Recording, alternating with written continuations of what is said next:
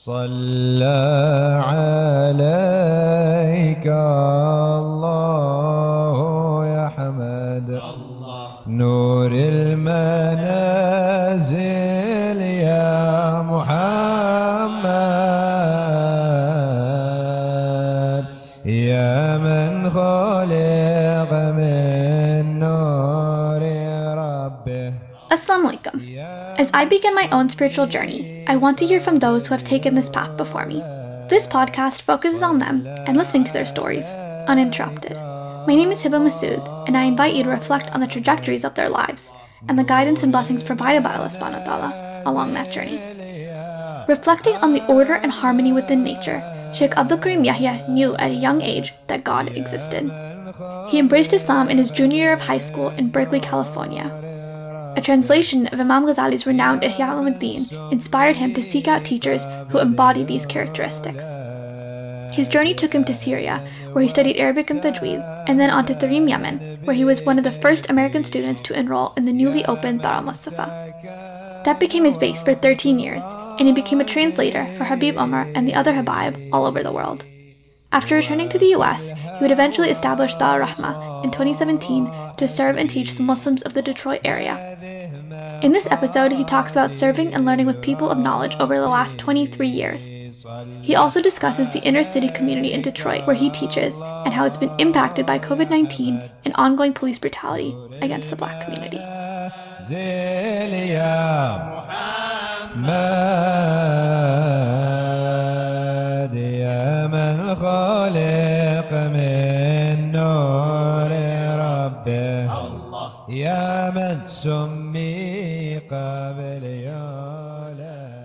Okay, bismillah. So my journey, I was born and raised in Berkeley, California, and not in a spiritual environment for much of my rearing, though a woman who I was very close to, who cared for me, was a church-going woman. Her name, we knew her as Mama Johnny. She was an African-American woman. She's like my grandmother, but we're not related biologically. And so I had a little bit of experience with people that were devout Christians, but that was not that much. And my parents were not church-going during any of my childhood that I recall. And then I began to reflect about the existence of Allah in probably when I was 13 or 14. I came to that conclusion that God existed. And that was largely due to the time I spent outdoors. I used to spend a lot of time outdoors and just kind of observe the natural world and reflect. And the simple conclusion I arrived at was that it worked in too much harmony for it not to have a creator. Then when I was a young man at Berkeley High School, and I believe I was 15 years old, I was introduced to the autobiography of Malcolm X. And I really was impacted by that work. And that was the first introduction I had to Al-Islam. And it gave me a respect for Al-Islam and a sense of like maybe you could say a sense of admiration and respect, and to a degree, because it was part of a Black Studies course I was taking, it gave me a like an allegiance towards Islam and Muslims. And I was also taught that there were West African kingdoms that were Muslim. And then I met my first wife, who was a student there, and she was from a Muslim family. And I began to study Al-Islam more formally and ended up embracing Islam and marrying my first wife. And I embraced Islam in 1989 as a junior in high school. What made you want to study sacred knowledge? There was a very active mosque in East Oakland, which was in a rough area of Oakland. It was Masjid al-Islam, Oakland, which is on 82nd and MacArthur in Oakland, California. And there were a lot of young converts there. And some of the women in my mother-in-law's network suggested we get introduced to them. And I became active at that community probably around 91 or 92. And we resided in that community. And there I was introduced to the works of Imam al-Ghazali, rahimahullah, in translation. I think I had the Fadlul Rahman or Fadlul Karim.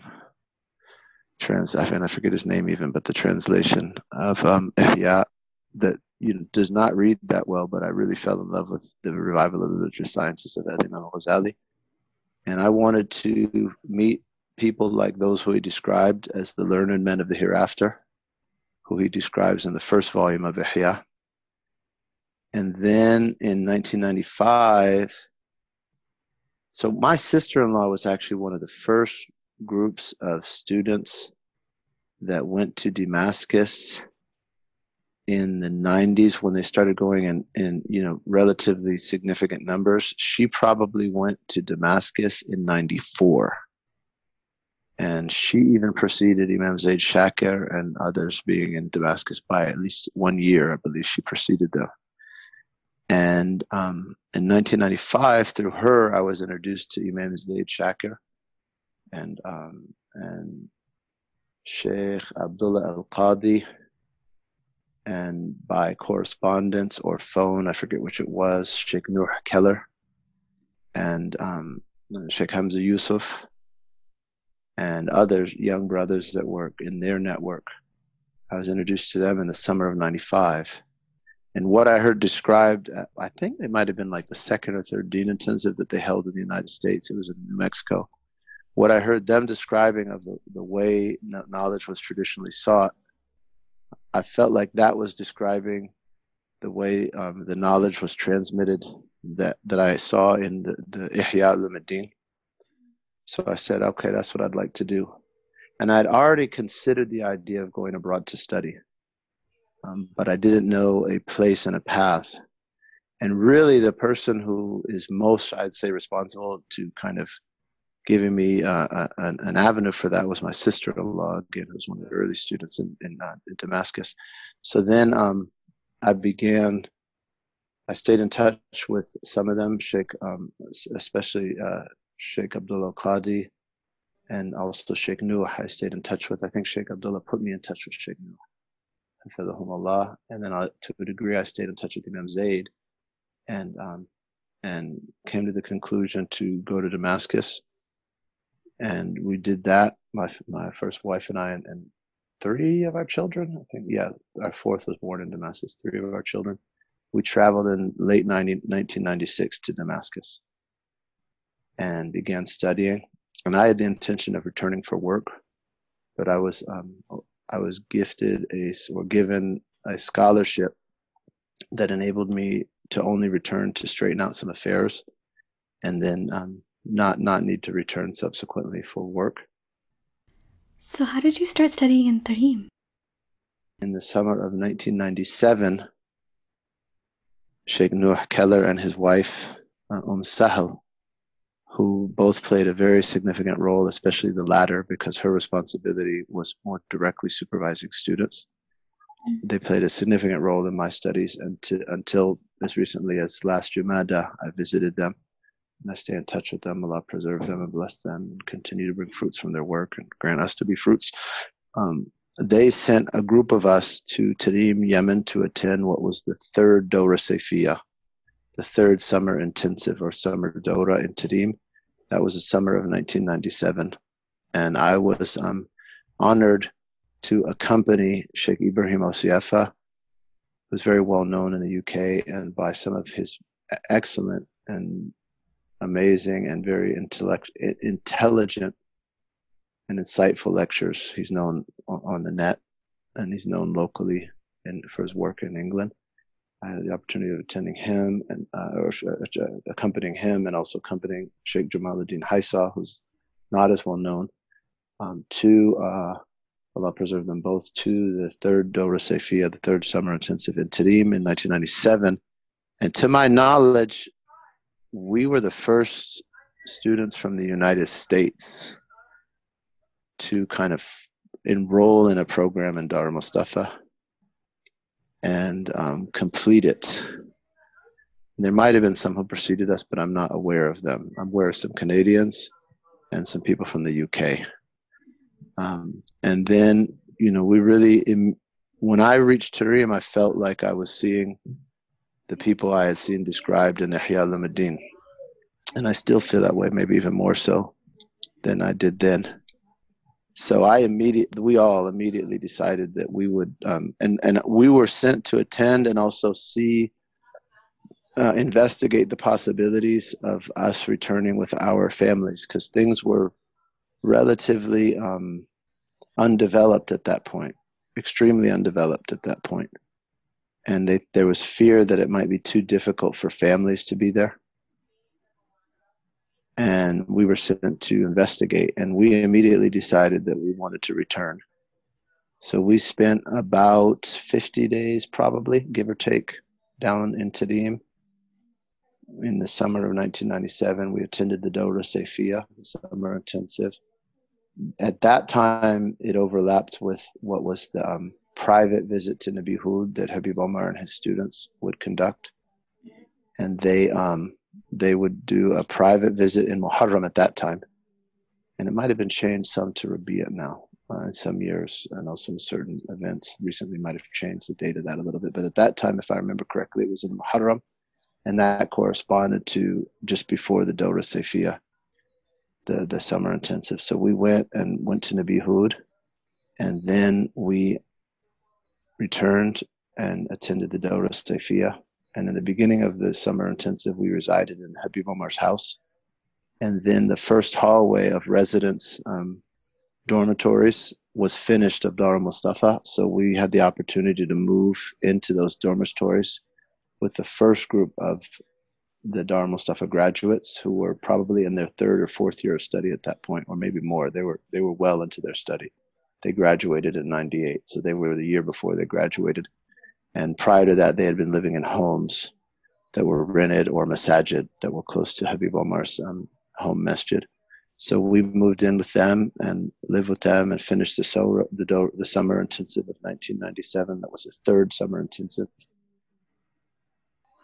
And we returned summer intensive to Damascus to continue studies. And then I returned to Tarim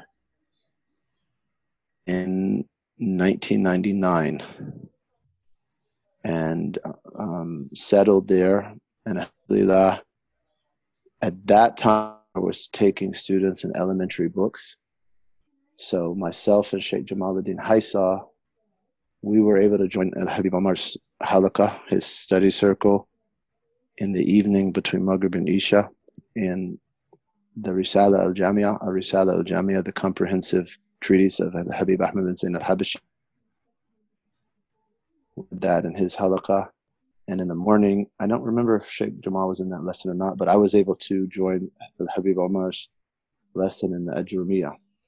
And then we joined some other halaqat as well and began our studies there. And that was, again, say it was around Rajab of that lunar year, but I don't recall exactly.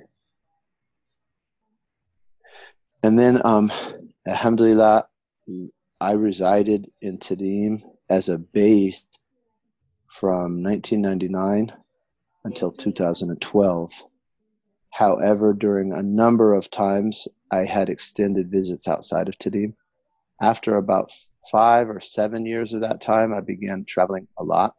And I would sometimes, maybe circumstances, a child being born or other circumstances, might have me in California for up to a year. And then but my base was still Tarim. And then sometime during that time period, and I don't recall when it began, I had the opportunity, I had many opportunities to travel internationally with Habib Omar in order to translate for him in English-speaking countries such as the United States and the United Kingdom, Canada, Australia, Scandinavia, South Africa, and a little bit, not as much as a translator, but more just to accompany him in Southeast Asia, in Malaysia and Indonesia. And that a lot of my studies and a lot of my learning was more focused on keeping the company of and serving my teachers than it was specifically in halakat, though we had a lot of time in halakat. And they really, really, really gave. One of our teachers at Habib Ali Mashur. In Tareem, we always just called him Habib Mashur generally, but a lot of times they'll give compound names in Hadramaut. So his name is formally Al Habib Ali Mashur bin Muhammad bin Salim bin Hafid bin Shaykh Abu Bakr bin Salim, but we would just call him Habib Mashur. That's Habib Omar's older brother and the late Mufti of Tareem, who's just passed.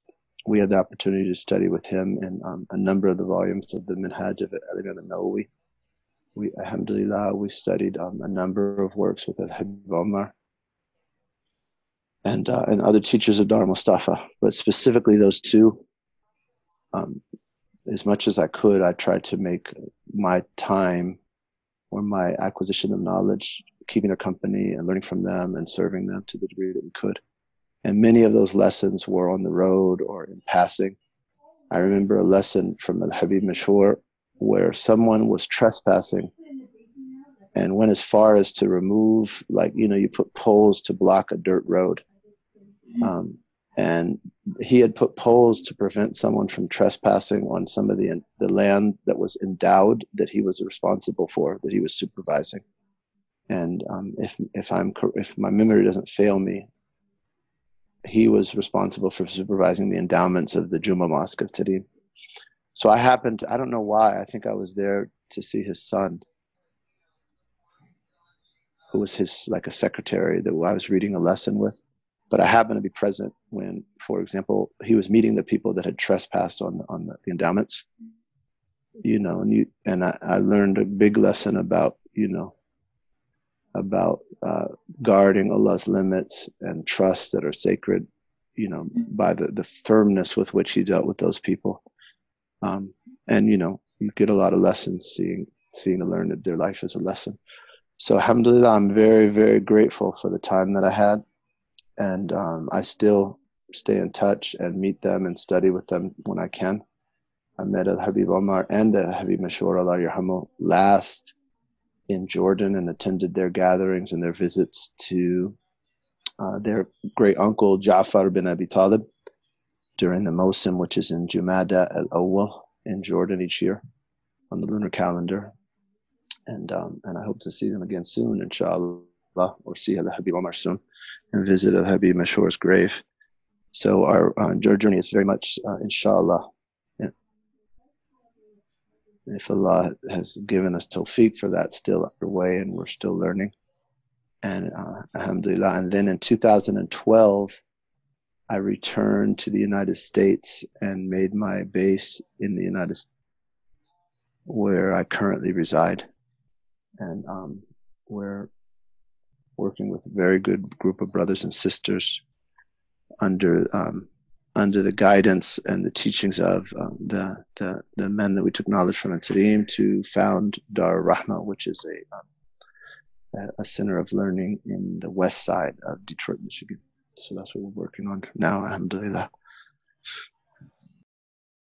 Just building on what you already said, can you speak about some of the teachers that had the biggest impact on you, especially because you were able to, for a short period, live in Habib Omar's house and travel with him? What side of him did you see that maybe others didn't have access to? Well, I can't say what access others had, and I don't want to limit Allah's grace, because someone may see them in an instant and attain a lot more than we did due to the aptitude of that person and their excellence in acquisition. But what I can say is that in Damascus, I was very much an elementary student. And my goal there, especially after visiting Tareem, was to work on my Arabic and my tajweed. And I had the opportunity to read tajweed with a Shaykh who we knew as Abu Anas, who took lessons after Fajr in a mosque, Jami' al-Rawda, I think it was in the area of Damascus, called Maliki. That was the first text that I took in the sacred disciplines from a Shaykh, and alhamdulillah, we took that from him, Jazahullahu khairan.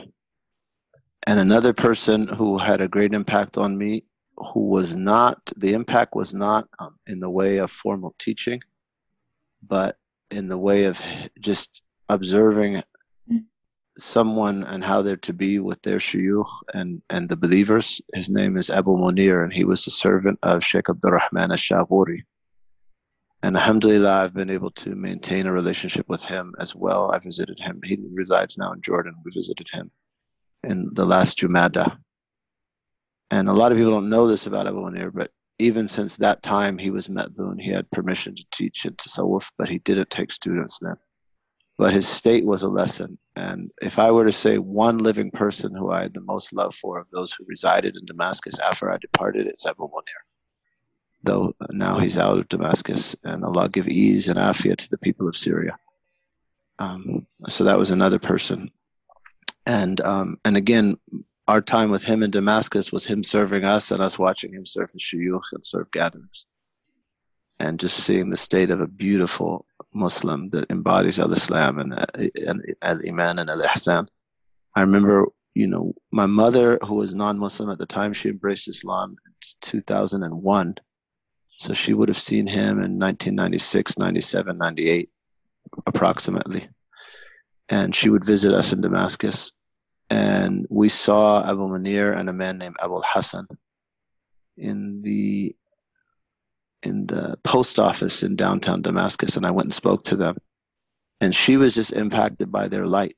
She was like, "Who are those men?" They're really. She could see that they're special just from, even from a distance. As I went up and greeted them and exchanged some words with them. So that Abu Munir had an impact. We had the opportunity of meeting Shaykh Abdulrahman al-Shaghuri. And again, I was a very elementary student. I could barely communicate, or I couldn't communicate in the beginning in Arabic, and by the end, I could barely communicate. But he was very good to us, alhamdulillah, and we had the opportunity to attend his gatherings and visit him at times and ask some questions of him. And then also Sheikh Nuh Keller, and especially his wife Sahel. And if I were to list my shuyukh, she would be one of the women that I would list. And it wasn't, again, as much formal study as it was like tarbiyah of elementary students, that they would, especially that she would give us what our etiquette should be in study, our intentions, our discipline. She supervised the students that were on a scholarship, and many of us are indebted to them for that scholarship. And I'm not going to list the other names. I'll just say myself that I'm indebted to them, and I've stayed in touch with them since. And I've been assisted by them many, many times. Jazakumullahu khairan. So they both had an impact, a profound impact. And I wish I was a better student. It would have been more. And then, and they were the ones who sent us to Tarim. And then we traveled to Tarim. And then our shuyukh in Tarim, they're like a da'ira, they're like a sphere. And there'll be an access to that sphere. And out of etiquette with them, I don't want to mention who I would deem that to be, but that's like a group of people that have love for Allah and allegiance for one another, and ta'awan ala al-birri wa taqwa, cooperation and piety and God consciousness. And we benefited from, inshallah, despite our lack of adab, we benefited from all of them. But among those that we benefited from were Habib Ali Mashhour, who's the late Mufti of Tarim, the elder brother of Habib Omar. And the Sayyid Habib Omar, as we mentioned, we were in his halaqah and traveled in his service for a number of years. And may Allah grant us to still do so. Also, Habib Omar's nephew and the son of Habib Mashhour, Habib Abdurrahman bin Hafid. Also, Sheikh Omar Hussein al-Khatib, who is from the group that are known as the Shaykh, that are the scholarly tribes that had a love and allegiance for the family of the Prophet, but were of other lineage. In the case of the Khatibs, they descend to Abbad bin Bishr al-Ansari, who resided and died in Tarim, or in Hadramaut. His grave is outside of Tarim. Allah radiyallahu anhu. Sheikh Omar, we took a lot from. He was like a deputy teacher in Habib Omar's halaqah, and then eventually took over the halaqah as it moved on to other books. And then just the general teaching body of Dar Mustafa, and the habayib that presided over other gatherings in Tarim outside of Dar Mustafa and would often visit Dar Mustafa, and also Habib Ali al-Jifri, who was like an adjunct teacher. He resided in our early days. His base was in Tarim, and I had the opportunity to spend many nights sitting up late speaking to him about questions and just helping us kind of process as young people from the West what we were learning. And La ilaha illallah, and then some of the elders that were in Tarim, Habib Abdullah bin Muhammad bin Alawi bin Shihab, who's passed now, Allah yarhamu. Habib Salim al-Shatiri, who's also passed, Allah yarhamu. And just a number of the elders of the Habayib and the Mashaykh, Shaykh Muhammad Ali al-Khatib. We had the opportunity, who's another of the muftis of Tarim, to attending his halaqah and minhaj as like an auditor at the Rabat of Tarim. And I guess,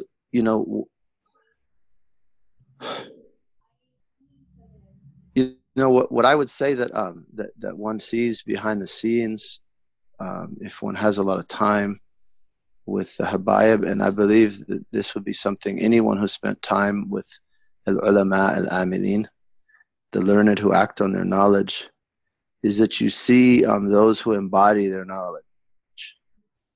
So one of the greatest lessons I feel that I learned was that, as an elementary student, you don't read Ihya al-Ulumuddin. And as a very elementary student, you wouldn't read in books of Shama'il, of prophetic description. Your legal books are relatively elementary, and a lot of the detail is not in those elementary books. But what I realized when I got to a point where I was reading in those books, and I still realize this, I might see it, maybe in the last month I might have seen it, that things that I witnessed and observed in their conduct and their practice, they were demonstrating what was in the works that we would later study, and they were embodying it. So like I really felt that in many, many ways, and everyone's human, but you have to be careful not to be veiled by their humanness from their election, Allah's selection of them. And I felt like I was living among people that walked out of Ihya al-Ulumuddin without exaggeration. And I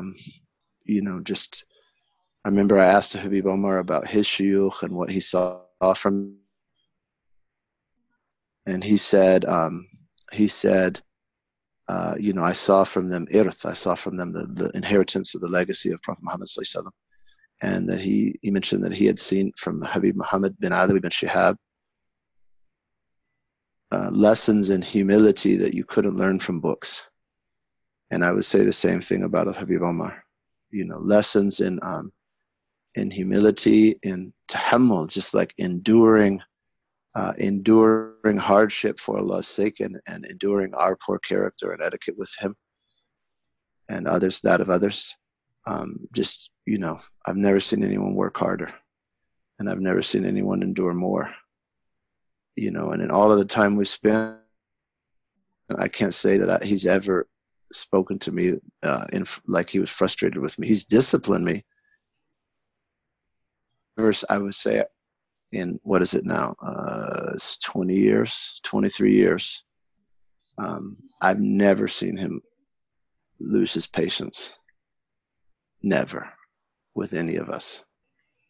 I've seen him come to a point where discipline was warranted, but I've never seen him.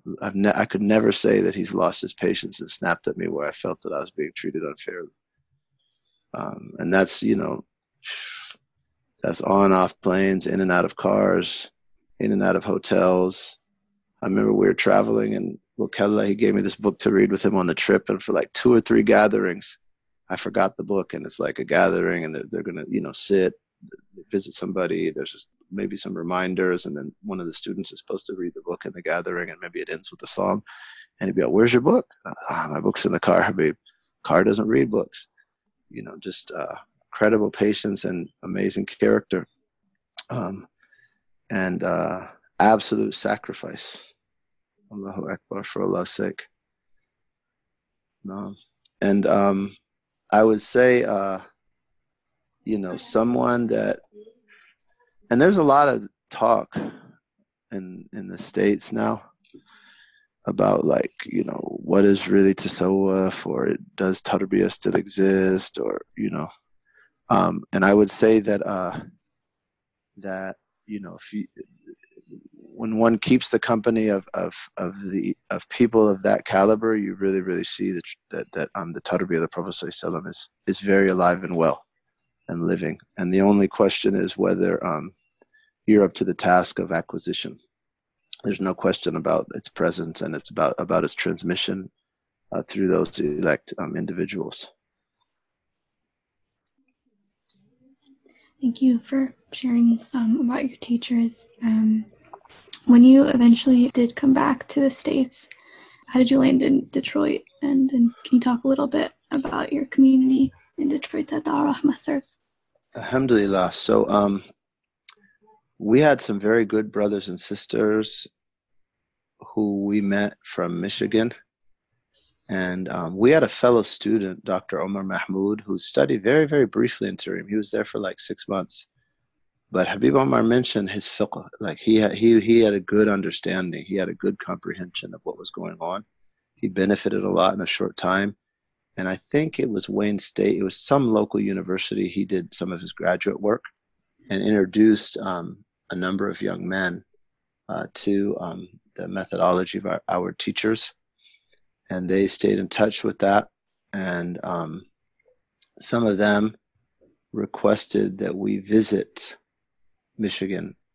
And they introduced us to a number of the elders in Michigan. Among them, and I believe the first of them, was Imam Abdullah Al-Amin, who is the Imam Emeritus at the Muslim Center of Detroit.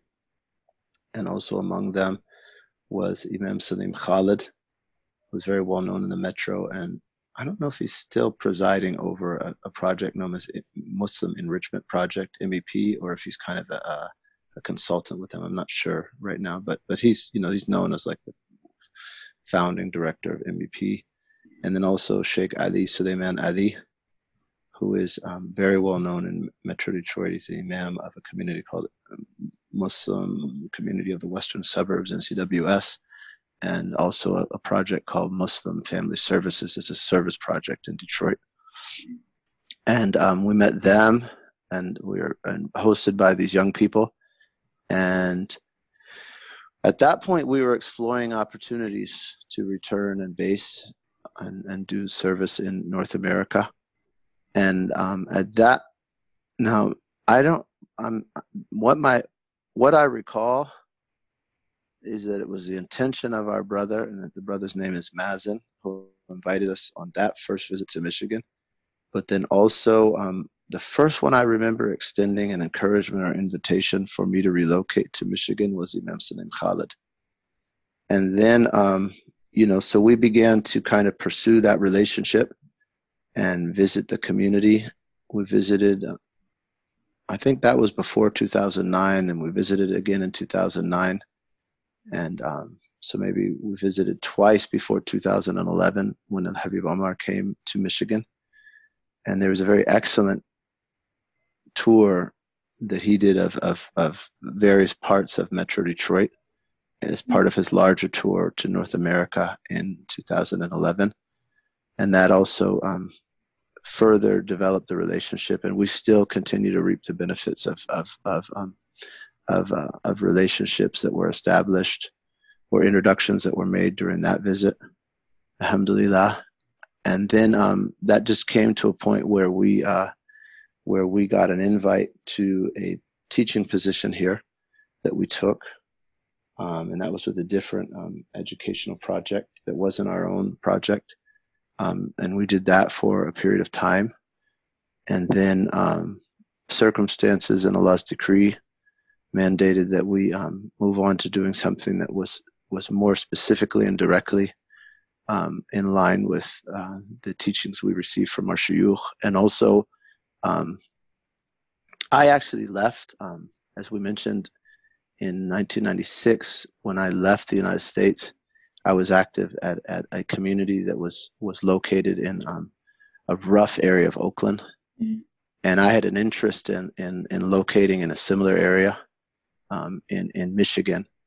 So in 2017-18, we founded Dar Rahma as like a legal entity and as an intention, or as we could say, as an intention and a legal entity. And then in 2018, we found the facility, or Allah led us to the facility that we acquired, and we say that Allah gifted to us, and then that was made a waqf, that was made an Islamic endowment for the purposes of learning and teaching sacred knowledge that is acquired from people with an aptitude and with proper chains of transmission in those disciplines, and purifying human hearts and refining human character and inviting to Allah. So Dar Rahma was founded with those three intentions of learning, of purifying hearts, and inviting to Allah. And that was in March of 2018. We were given these buildings, and then we've been working on that since, alhamdulillah, with good brothers and sisters. We're located in an underserved African American area, though also close to Dearborn, that has a large Arab American population.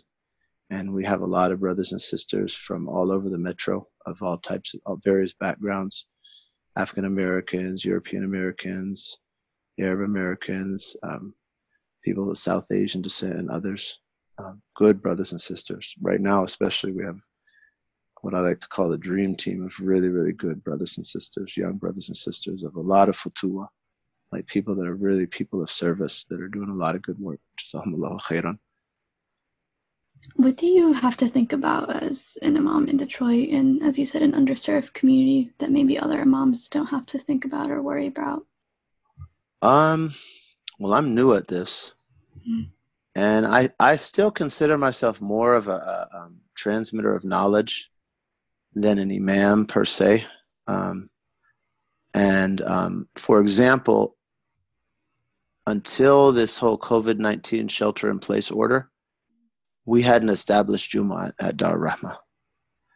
So typically at a mosque in the United States, Jummah is the most important gathering of the week or of the month. The 4 Jummahs are the most important gatherings of the month. Whereas Dar Rahma, its purpose being education and training, we hadn't established Jummah because that was, you could say, that was a component to a healthy spiritual life, but not an essential part of the curriculum necessarily of an educational facility. So, for example, at Dar al-Mustafa, where we studied in Tarim, they don't hold Jumu'ah. The students walk to Jumu'ah at a nearby mosque. They hold the 5 daily prayers, and the students reside on campus. So Dar Rahma, it's more so an educational facility. And then, but you, as a community, everybody's got to pray Jummah. And then if you have a curriculum and an overarching message, it's helpful to give reminders of that in the context of admonition and sermon. So Jummah was on the overall plan, but it hadn't been established yet because there were things of more primary importance that were established prior to that, lessons and such, and also because we're in an elementary stage. And however, the COVID-19 shelter-in-place order, ironically, made us establish Jummah because I reside on site, and there's a position in the Shafi'i school that Jummah can be held with 4 people. And I have a number of boys in my household. And also, we were distributing food. So that was one of the types of organizations that is exempted from some of the shelter-in-place orders. So we had a group to establish at least a minimum Jummah each week, and we've been doing Jummah. But prior to that time, we weren't doing Jummah. So my purview isn't as much like an imam in many communities as it is more so like someone that serves in teaching and reminding and conducting gatherings of dhikr and salawat on the Prophet ﷺ. But I would say, anytime you deal with those who embrace Islam, whether you're in an inner city area or whether you're in a suburban area, wherever you are, a big part of your work is going to be dealing with the social issues and the social work, you could say, the helping a new Muslim in this environment, this North American environment, that's coming from either he or his family having been, of a Christian background or some other religious affiliation, and helping them transition in a healthy way into al-Islam. So that's a lot of the work. And there's a component where, especially in an underserved area, there's going to have to be a component of assisting people economically, of assisting people socially.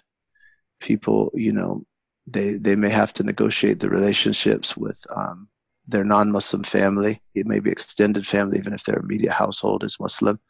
For example, we have a session on Futuwa with young and older men, from men of 15 all the way up to definitely all the way up to their 70s. We have men from their 15 all the way to 70 or more.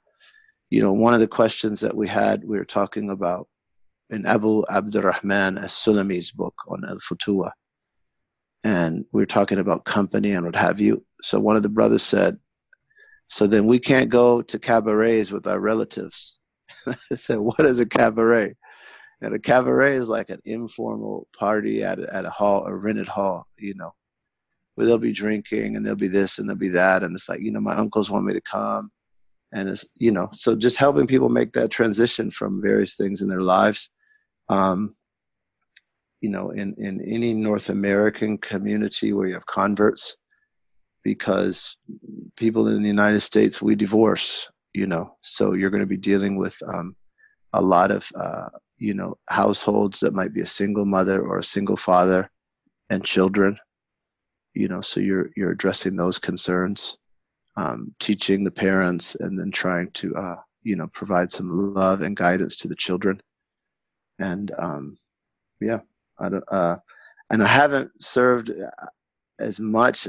This is the first time I've had a facility that I was working from that was our facility, so it's somewhat new. But those are some of the things we address.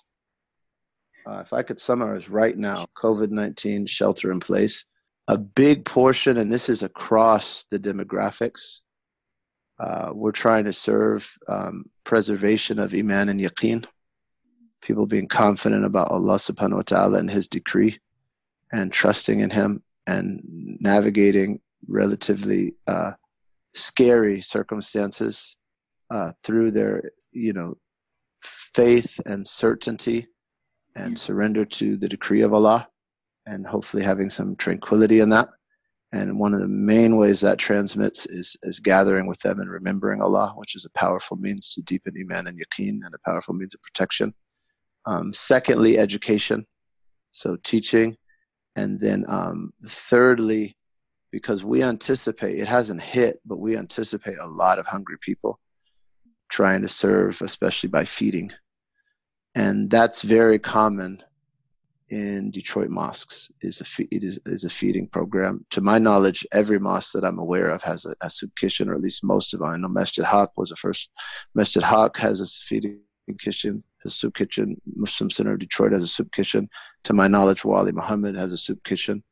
And that's just a natural component, and that very much is in line with what we saw from our Shaykh and Tarim, and what we learned from them. That is, the Prophet ﷺ, he was asked what Islam is best, and he said to give food and give salams to those who you know, and those who you don't know. So right now, if we were to say those are three areas that we're working hard at, is remembering Allah with the people, education, transmission of knowledge, and that's by teaching, but also trying to imitate the example of our shuyukh along with the people, keep their company, and we all imitate the learned together, and service. And that service right now has been in the way of feeding, but there are many services that are needed. But that's a very fundamental service, and that's a service that was a component of the original community in Al-Madinah. From the Prophet ﷺ's first reminder there was Afshu salam wa atimu ta'am, spread peace and share food and pray by night while the people are sleeping. Okay, last question, inshallah, we can close with this. But I just wanted to ask, I mean, we have a lot of things going on right now. We have shelter in place. There's riots, past week or so, or uprisings, you could say. Exactly. Yeah. Do you have any words of hope for people that are listening about just kind of dealing with everything that's going on right now? Allahu Akbar. And that actually dovetails with your last question well. I got a call from an uncle, an African-American uncle, who he described himself as, he was involved in like gang wars prior to his Islam. And now he's my senior. I think he's my senior by at least 20 years. And he called very distraught about, the video of our uncle, Mr. Floyd, who was I don't even want to say murdered, that was like exterminated, in Minnesota. And he was very distraught. He said that it hurt his heart. And I have purposely not watched that video. But just, it hurt my heart just to hear his pain. And, in a community like ours, that could be the uncle who I was speaking to. That could be my father. As I'm rearing my sons, that could be my sons when they got older. So that really is very, very close to home. And we have, I really believe, and I haven't studied, meta DNA and all of that, but I really believe that we have, an ancestral memory, and certainly, in our extended family or our personal lives, we have, conscious memories, all of us. By that I mean African American Muslims, of lynchings and beatings and police mistreatment. All of us, it's very close. And that pain is very, very real, and the angst is real. And what myself and the uncle spoke about is that, we'll find some tranquility in, first of all, recognizing that everything that happens is Allah's decree. And everything that happens is a lesson for us from Allah. And some of those lessons are beautiful and enjoyable lessons, and some of those lessons are tough lessons. And we have to surrender to Allah's decree inwardly. But outwardly and inwardly, we also have to always bear in mind the Sharia, the law. So, a wrong like that, at the level of law and justice, we have to be angered by that and reject that. And to the degree that we can, take measures to prevent and redress grievances in a case like this. Those that had the wherewithal to influence this case, I would advise them to do so. Our brother Imam Dawud Walid, who's a gift, not just to the Metro Detroit, but also to the United States, someone I defer to a lot on these things. We should be calling and pressuring the Attorney General of Minnesota, the local prosecutors of Minnesota, as well as federal prosecutors about this case. We should do what we can outwardly to influence justice in this case, while inwardly surrendering to Allah's decree. And then also remembering that justice will be served, and I say that especially to my brothers from environments where they might be inclined, and I would think any man would be inclined to bring justice if he were able to with his own hands, though many of us are not going to be able to, nor may that be good discretion, that we should, find some tranquility that in the fact that as a believer, we should be absolutely certain that justice will ultimately be served. Justice may take place in this world, and it may not take place. But ultimately on Yawm al-Qiyamah, no one who is decreed to enter paradise, and no one who is decreed to enter hellfire will leave the day of judgment and enter either of those places if there's any wrong that has not been redressed. So no one of paradise will enter paradise, and there's a wrong that they have not redressed to a person of hellfire or a person of paradise until that wrong is redressed. And similar in the reverse case. So ultimately, justice will be served. We reject anything like this, but also we have to surrender. We can't force Allah's hands. We can't bring it, and figuratively, obviously, you can't understand Allah's resembling His creation. We can't force Allah's decree.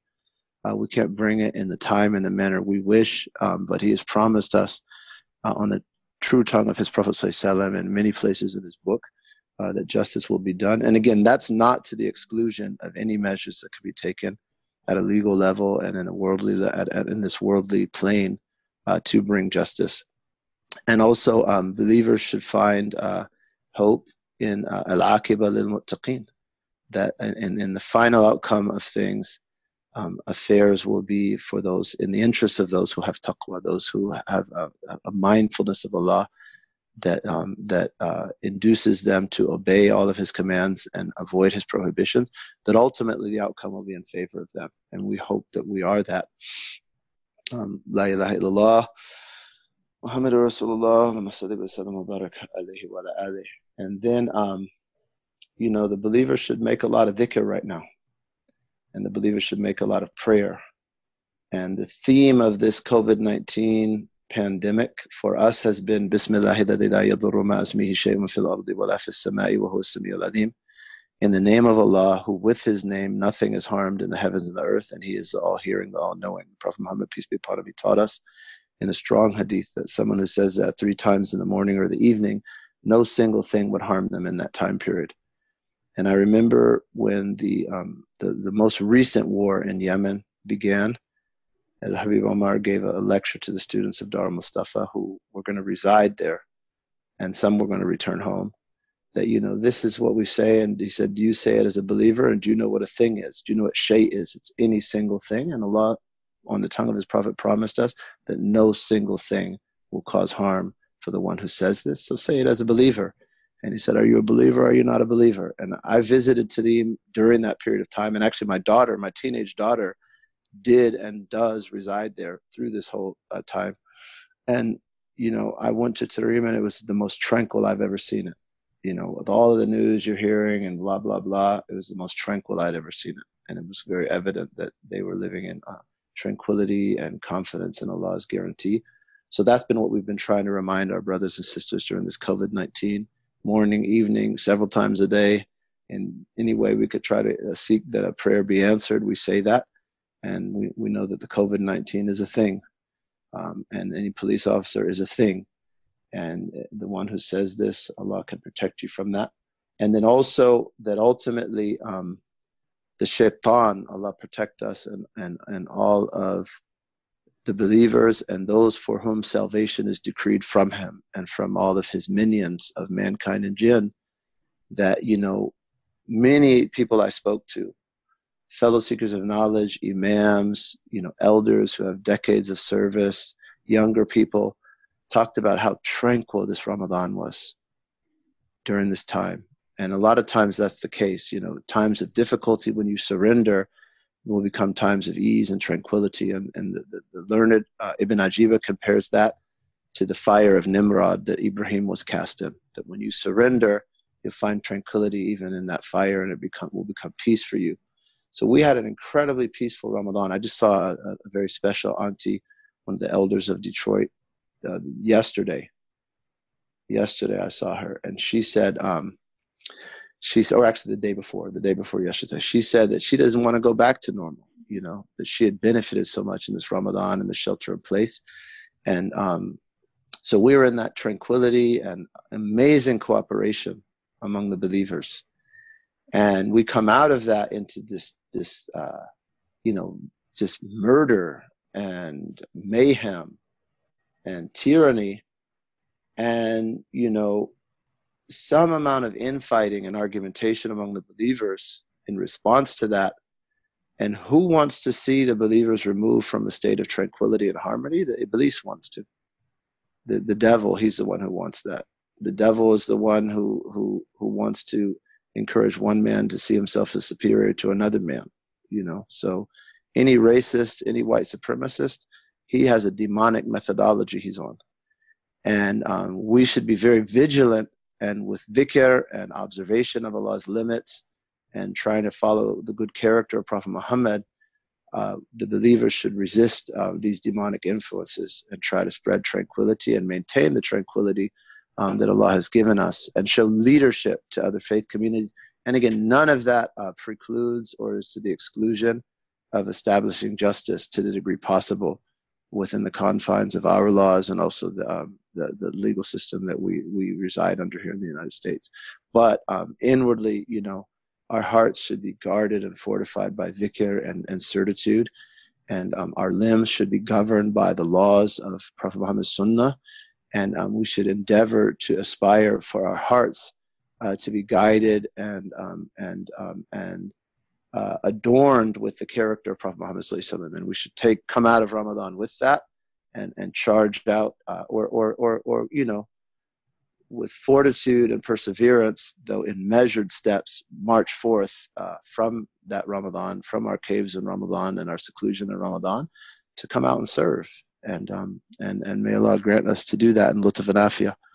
And thus, may Allah give us protection, and Allah give us hope, and Allah give us faith, and Allah give us to benefit His creation, and invite to Allah subhanahu wa ta'ala and khair and lutf and afiyah. And thank you very much for hosting, and inshallah, if there are any other questions, I could take them. Otherwise, I actually have to call a close friend, inshallah. It's called Shaykh Ibrahim al-Siyafa, actually.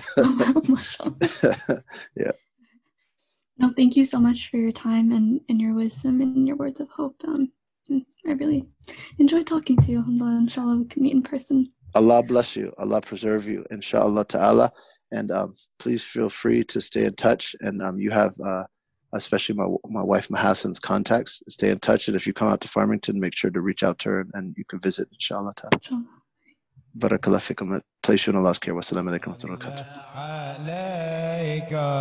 Allah ya Hamad Nur al-manazil ya Muhammad ya man khaliq min nur rabbih ya man sum